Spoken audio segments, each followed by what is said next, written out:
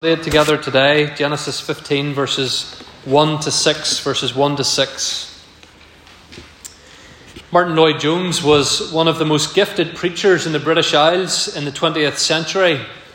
One of the traits of Lloyd-Jones's preaching was that he would regularly begin his sermons by saying, "We're coming today to what I believe is one of the most important passages in the whole of Scripture."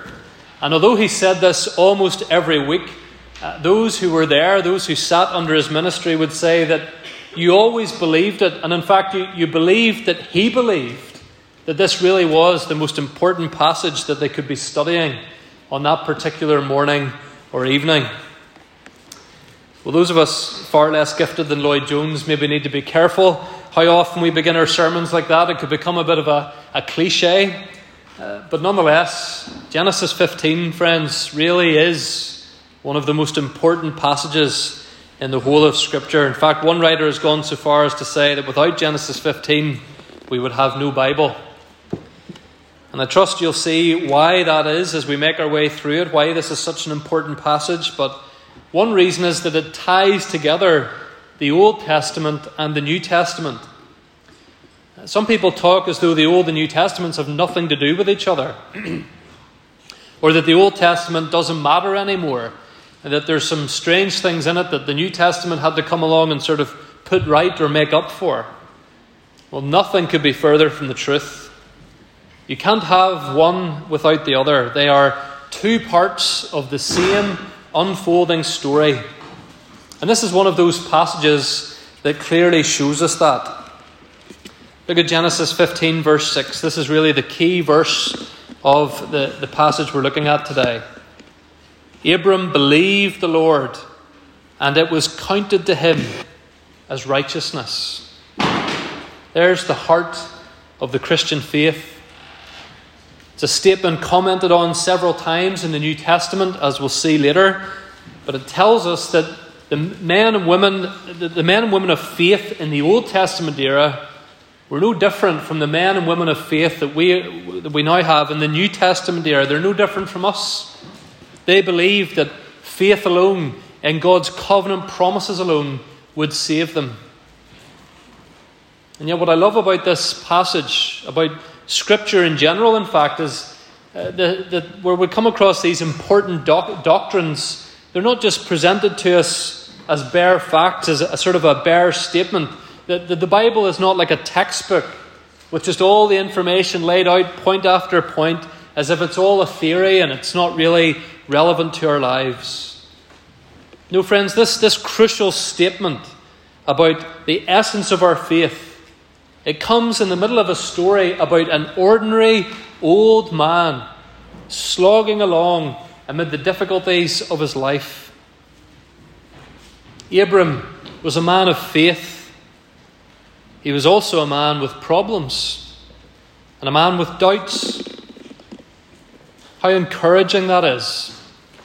Because there's none of us here this morning for whom that isn't true of us as well. We are people with problems, maybe people with doubts, people with needs.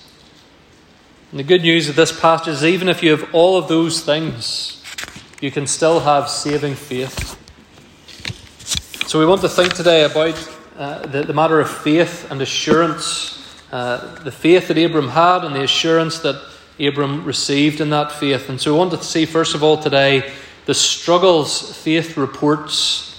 The struggles faith reports.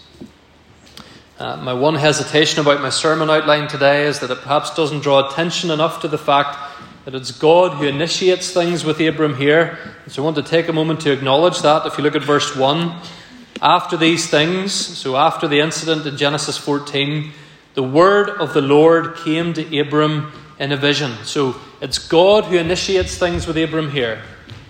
And this is actually the first time in the Bible that we see that phrase, the word of the Lord came to someone. It's a phrase that's very common in the rest of the Old Testament, particularly when you're reading about the prophets, obviously. But this is the first time that it's used. It's also the first time that we have a report of God speaking to someone in a vision. So this was no ordinary encounter. This is God speaking to Abram in an unmissable way, in a powerful, direct, personal way. Look what God the Lord says to Abram, verse 1. Fear not, Abram. I am your shield. Your reward shall be very great. Now we'll think more about those words shortly, but just notice how personal they are here just at this juncture, how reassuring they are. I'm sure I've mentioned to you before that fear not is the most repeated command in the Scriptures. That in itself tells you something about the compassion and love of God for his people. First thing he says here to Abram, fear not. So God initiates this conversation with Abram. God comes to him. But notice the struggles that Abram reports to God. Look at verse 2. O Lord God, what will you give me? For I continue childless. And then also in verse 3, Abram said, behold, you have given me no offspring, and a member of my household will be my heir. Abram's saying, if I die without any children of my own, it'll have to be just one of my servants that gets my possessions. So now we see why God told Abram to fear not. It wasn't something that God was telling Abram here just for the future, Abram, fear not. He's telling him fear not because right now Abram is very fearful. Right now Abram has anxieties and concerns. Why was Abram fearful? Well, there's a couple of obvious reasons that might have caused him to be fearful.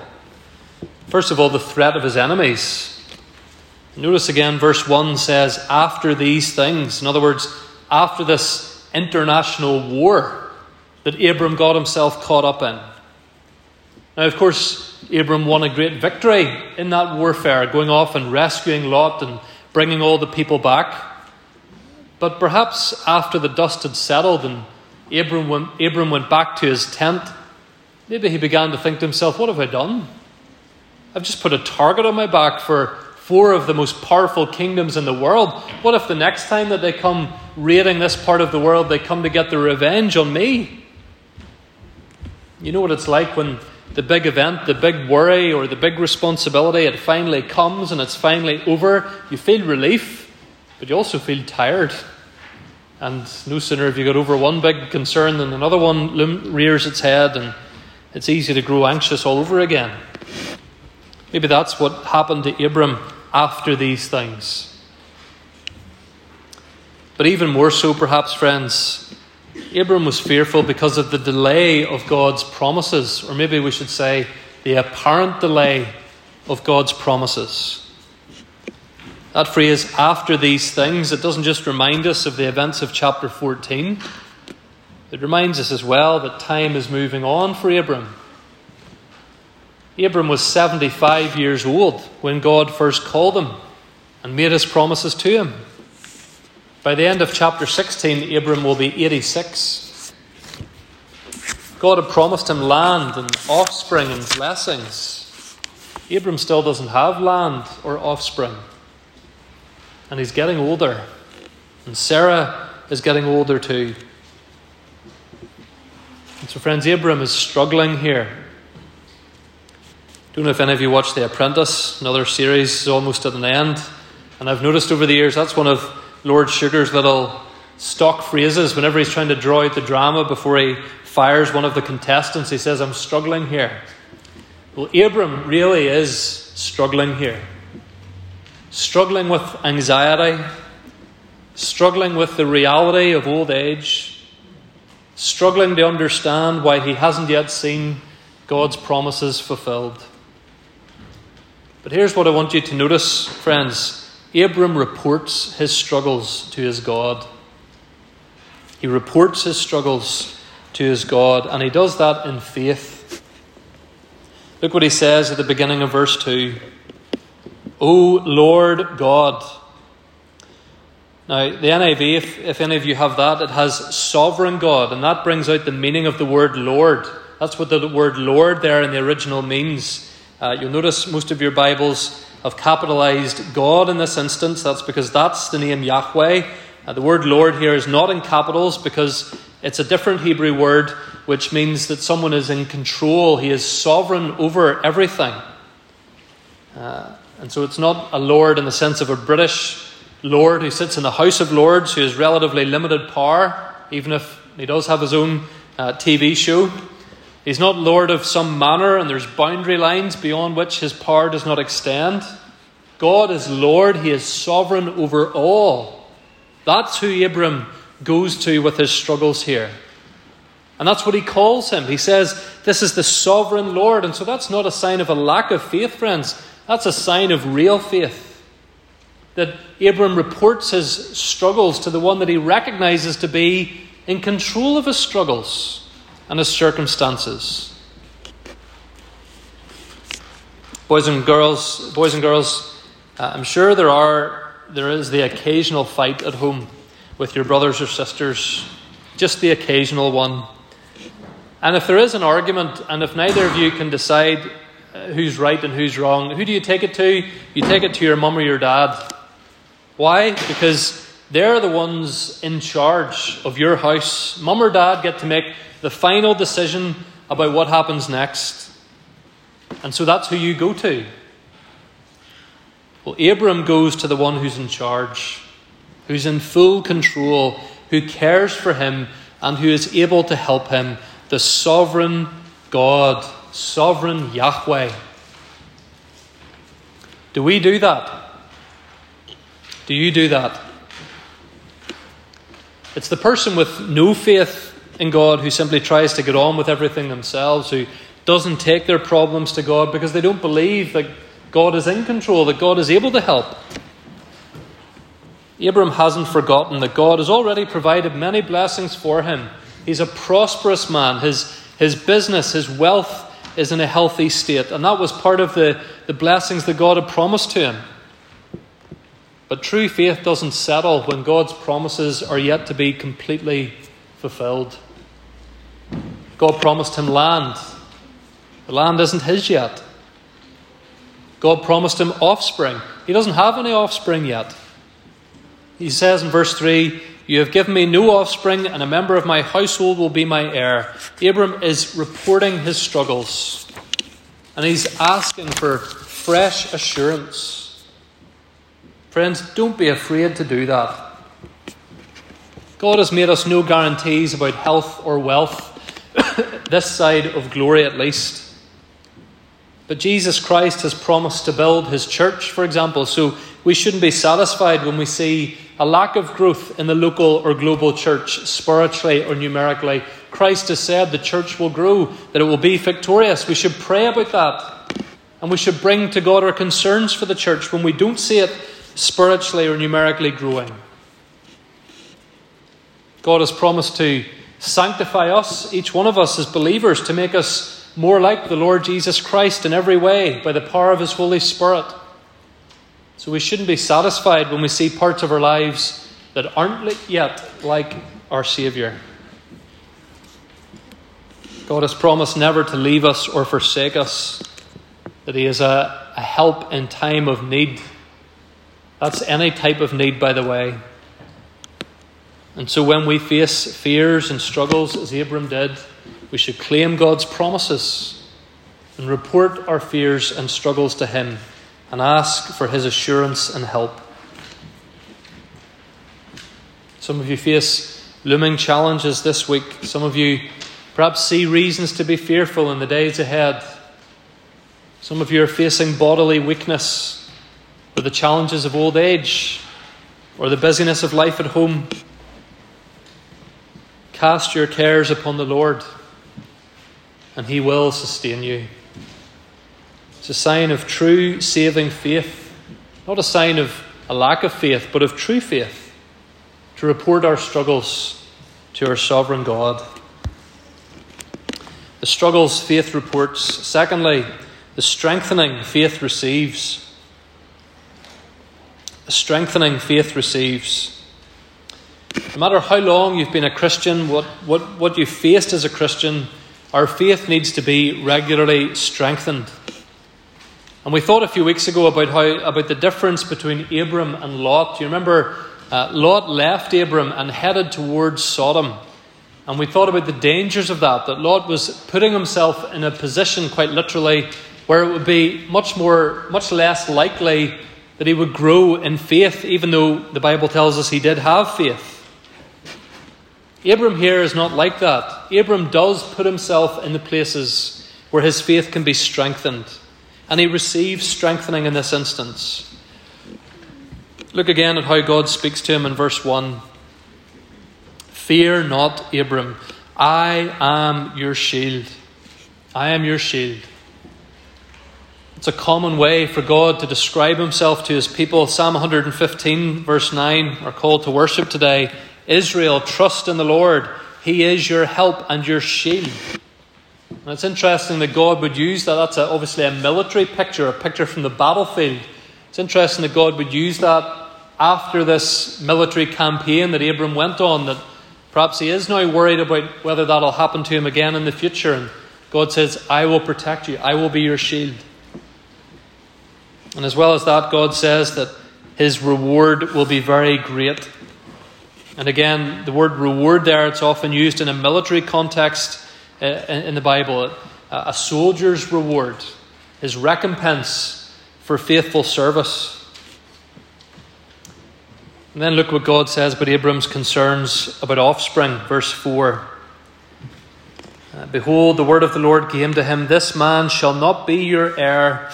Your very own son shall be your heir. Literally, the language there is one coming from your own body. And so the Lord is making it crystal clear to Abram. Lot is not your heir, your adopted son, your nephew. None of your servants will be your heir. You really will have a son of your own, and he will be your heir. And so here's God, friends, by his word, strengthening Abram, reassuring Abram. The same promises Abram has heard before. There's nothing new in these promises. But God repeats them graciously and underlines them clearly. God does not have to repeat himself, friends. If God has told us once that he'll do something, he will do it. And yet he graciously repeats his promises, graciously and compassionately gives Abram his word, and reassures and strengthens his faith. But God doesn't just strengthen Abram with his word, he also strengthens him with a picture. If you look at verse 5, he brought him outside and said, look toward heaven and number the stars if you are able to number them. Then he said to him, so shall your offspring be. What a truly awesome moment. That word can be used too much nowadays, but this really is an awesome moment in Abram's life. Looking up at the stars, for him a countless number of stars from a human perspective, and God says your offspring will be like this. Boys and girls, have you ever looked up at the stars like Abram did here? Maybe you've even tried to start counting them. How far did you get when you tried to count the stars? You can't count too many of them for too long. There are too many of them. Your eye just gets drawn to them. We can't do it. But God, who simply spoke and those stars came into existence, God who knows those stars by name as well as number, he says here to Abram, you will have a countless offspring like that. And so God gives Abram his word, and he gives him a picture to strengthen Abram's faith. And Abram responds to God's strengthening. We'll think more about it in a moment, but just briefly look at verse 6. He believed the Lord, Yahweh, and he counted it to him as righteousness. Abram couldn't count the stars, but he counted on the one who had made the stars to bless him. And he was considered righteous for doing so. And so his faith here is strengthened. And the reality is, friends, that all of us at times feel weak in our faith. All of us. Just as Abram did at the beginning of chapter 15. And you know, it's not just that we sometimes feel weak in faith. We are weak in our faith. We're mortal. We are imperfect. We are a work in progress. We struggle every day against Satan and sin and difficulties of all kinds. Physical, emotional, spiritual. All of us need the strengthening power of God's Word and God's pictures. An Olympic gold medal winning athlete has bigger muscles and greater stamina than any of us here this morning. But on a basic level, as impressive as that athlete might look, they still need the same things that we need every day. They need sleep, they need food, water, they need recovery time. They still need to be strengthened with those same necessities. And likewise, all of us as Christians, from the one who knows their Bible the best, or who has come through the toughest trials, or who has done the most witnessing, to the one who is least in all of those areas, all of us need the same means of regular strengthening of our faith. That is God's Word and God's pictures. You might be thinking, what pictures does God give us? We're New Testament Christians, aren't we? We don't have the sorts of pictures that God used in the Old Testament. Well, we do still have some pictures, though. We have the Lord's table and the Lord's Day and baptism. And all of those are pictures for us. Two of them, of course, are sacraments. They are signs. They are demonstrations to us of the promises of God. And any Christian who feels themselves to be in need of their faith being strengthened needs to make use of those pictures. Originally, I'd planned to preach this sermon the week before we came to the Lord's table, and I thought it would have been a good sort of pre-communion. But nonetheless, we can think about the Lord's table as we look back on it this week. And we think again about how beautifully and personally the Lord's table speaks to us about faith in Christ and the nature of it.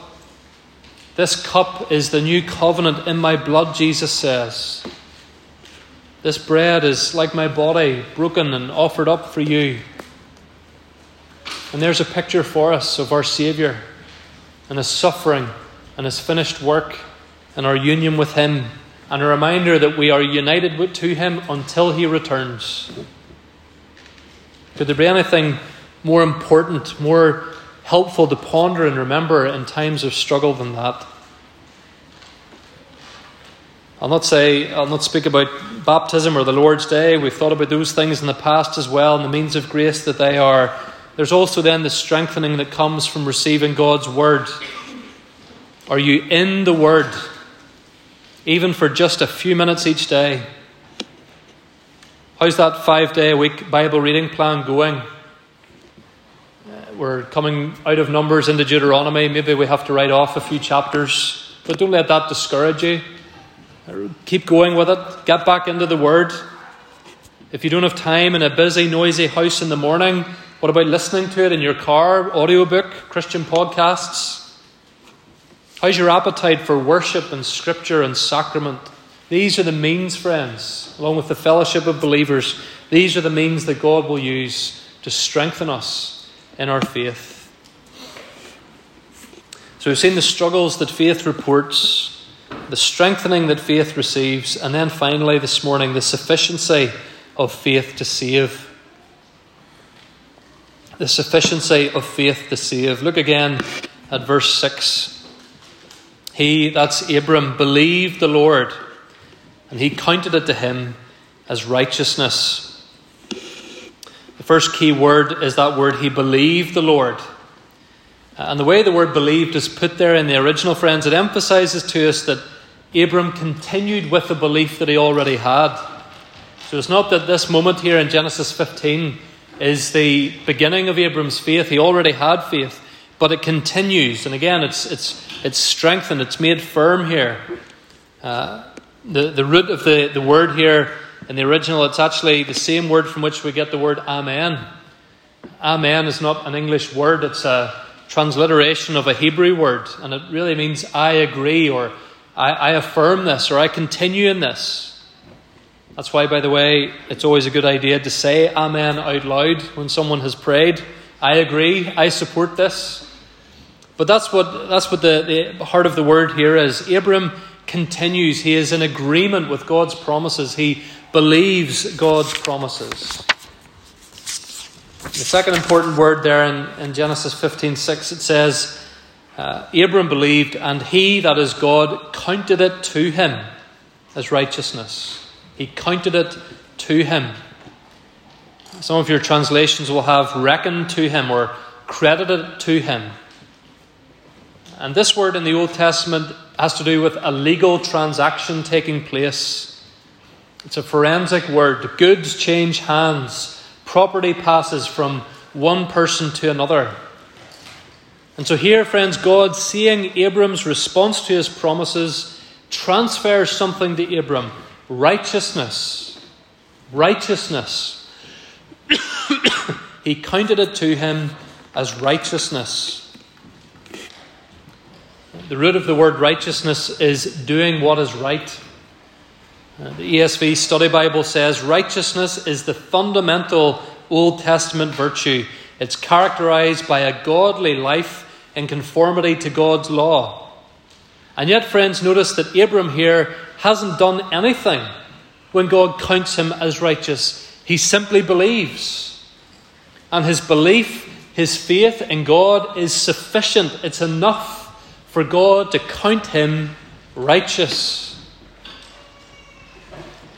Paul talks about this in a couple of places in the New Testament. Romans 4 we read earlier, also Galatians chapter 3. In both of those passages, Paul quotes this verse from Genesis 15:6. He says in Romans 4 verse 20, no unbelief made Abram waver concerning the promise of God, but he grew strong in his faith as he gave glory to God, fully convinced that God was able to do what he had promised. That is why, Paul says, his faith was counted to him as righteousness. But the words, it was counted to him, were not written for his sake alone, but for ours also. It will be counted to us who believe in him, who raised from the dead Jesus our Lord. Paul there writing his letter to, amongst other people, Jewish people who had been caught up in the mistaken notion that it was by keeping the law that they would earn their salvation. And Paul says, no, remember Abraham, who of course some of the Jews were so proud to say was their father. And Paul says, well, what about your father? He simply believed, and it was counted to him as righteousness. In Galatians in particular, Paul takes them on about their obsession with having to be circumcised to be counted as righteous. That was literally the mark that the Jews took so seriously. You had to be circumcised or you couldn't be considered amongst God's people. And Paul says that Abram wasn't even circumcised when he was counted here as righteous before God. It was nothing to do with what he had done or not done. He simply believed. Everyone in this world believes in something or someone to justify themselves. They might not put it in those terms. Most people around us who aren't believers, they maybe don't think in terms of having to be justified. But they do, in practice, seek to justify themselves. Some people believe that they are simply good people. Better than most, not that bad in the grand scheme. And they're just hoping that that will be enough. And that if there is a God, or if there is an eternity, they just have to hope that they're good enough for that God or for that eternity. And really they're talking as though God grades us on a curve and it's C or above, and as long as you've just scraped in, you'll be okay.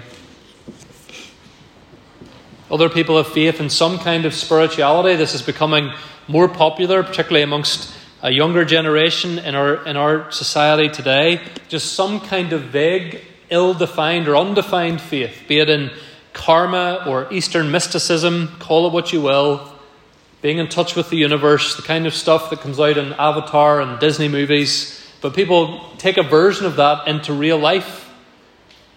Some sort of vague spirituality. And then, of course, there are the other religions, the false gospels, Roman Catholicism, Islam, Judaism that leaves out the Lord Jesus as Messiah. What they all have in common is there are things you must do There are things you need to do to earn God's love. In total contrast to that, friends, we preach the message of the gospel, which is believe in the Lord Jesus Christ and you will be saved. Now, true saving faith in Christ, of course, leads to action. We've seen that already in Abram. We'll see it again in weeks to come. James talks about this in James 2:22. He also, by the way, quotes from Genesis 15:6. And he says that faith without works is dead. So if your faith shows no evidence, if there is no evidence in your life that you have put your faith in Christ, then your claim to faith has to be questioned. But nonetheless, friends, saving faith is to lead to good works. It's not that good works lead to salvation. Otherwise, you see, we're constantly looking at ourselves and asking, have I done enough? Am I strong enough? Am I good enough? Boys and girls, I'm sure from time to time you've fallen and cut your hand or cut your leg, and as the days go by, your cut begins to heal, and maybe it scabs over. And your cut won't heal if you keep poking and picking and prodding at it. Some children love to do that. I never loved to do that. Some people love to do that. But that's more likely to slow down the healing process. If you're always looking and saying, well, poke at that or poke at this. In fact, you could end up leaving a scar from where your cut was if you do that. And similarly, friends, our salvation is not about us constantly looking at ourselves, poking around, trying to find ways of saving ourselves, wondering if we're good enough. Abram believed the Lord. He looked away from himself. He looked away from his lack of land, his childlessness, his sense of isolation, and he looked to the Lord God and his great covenant promises. And his faith was sufficient to save. And it is sufficient to save you too, dear friend. Boys and girls, anyone else here today or listening online who haven't yet put your faith in the Lord Jesus, that is all you need to do to be saved from your sins. Paul says again, Romans 4, the words, it was counted to him, were not written for his sake alone, but for ours also. It will be counted to us, those of us who believe in him, who raised from the dead Jesus our Lord, who was delivered up for our trespasses and raised for our justification. Stop poking around at your own track record, good or bad. Stop opening up the wounds of sin or thinking a poke here or a little change there will sort out my problems. Look unto Jesus Christ, his life, his death, his resurrection. Believe, and you will be saved. And if you are a Christian here today, a struggling Christian, a doubting Christian, a tired or anxious or overwhelmed Christian, take strength from the same source that strengthened Abram. Take strength from God's word. Fear not. I am your shield. Your reward will be great. Take strength too from the beautiful pictures God gives to us. The Lord's table, baptism, the Lord's day, reassurances about our salvation. Believe in the Lord Jesus Christ, and it will be counted to you too as righteousness. Amen.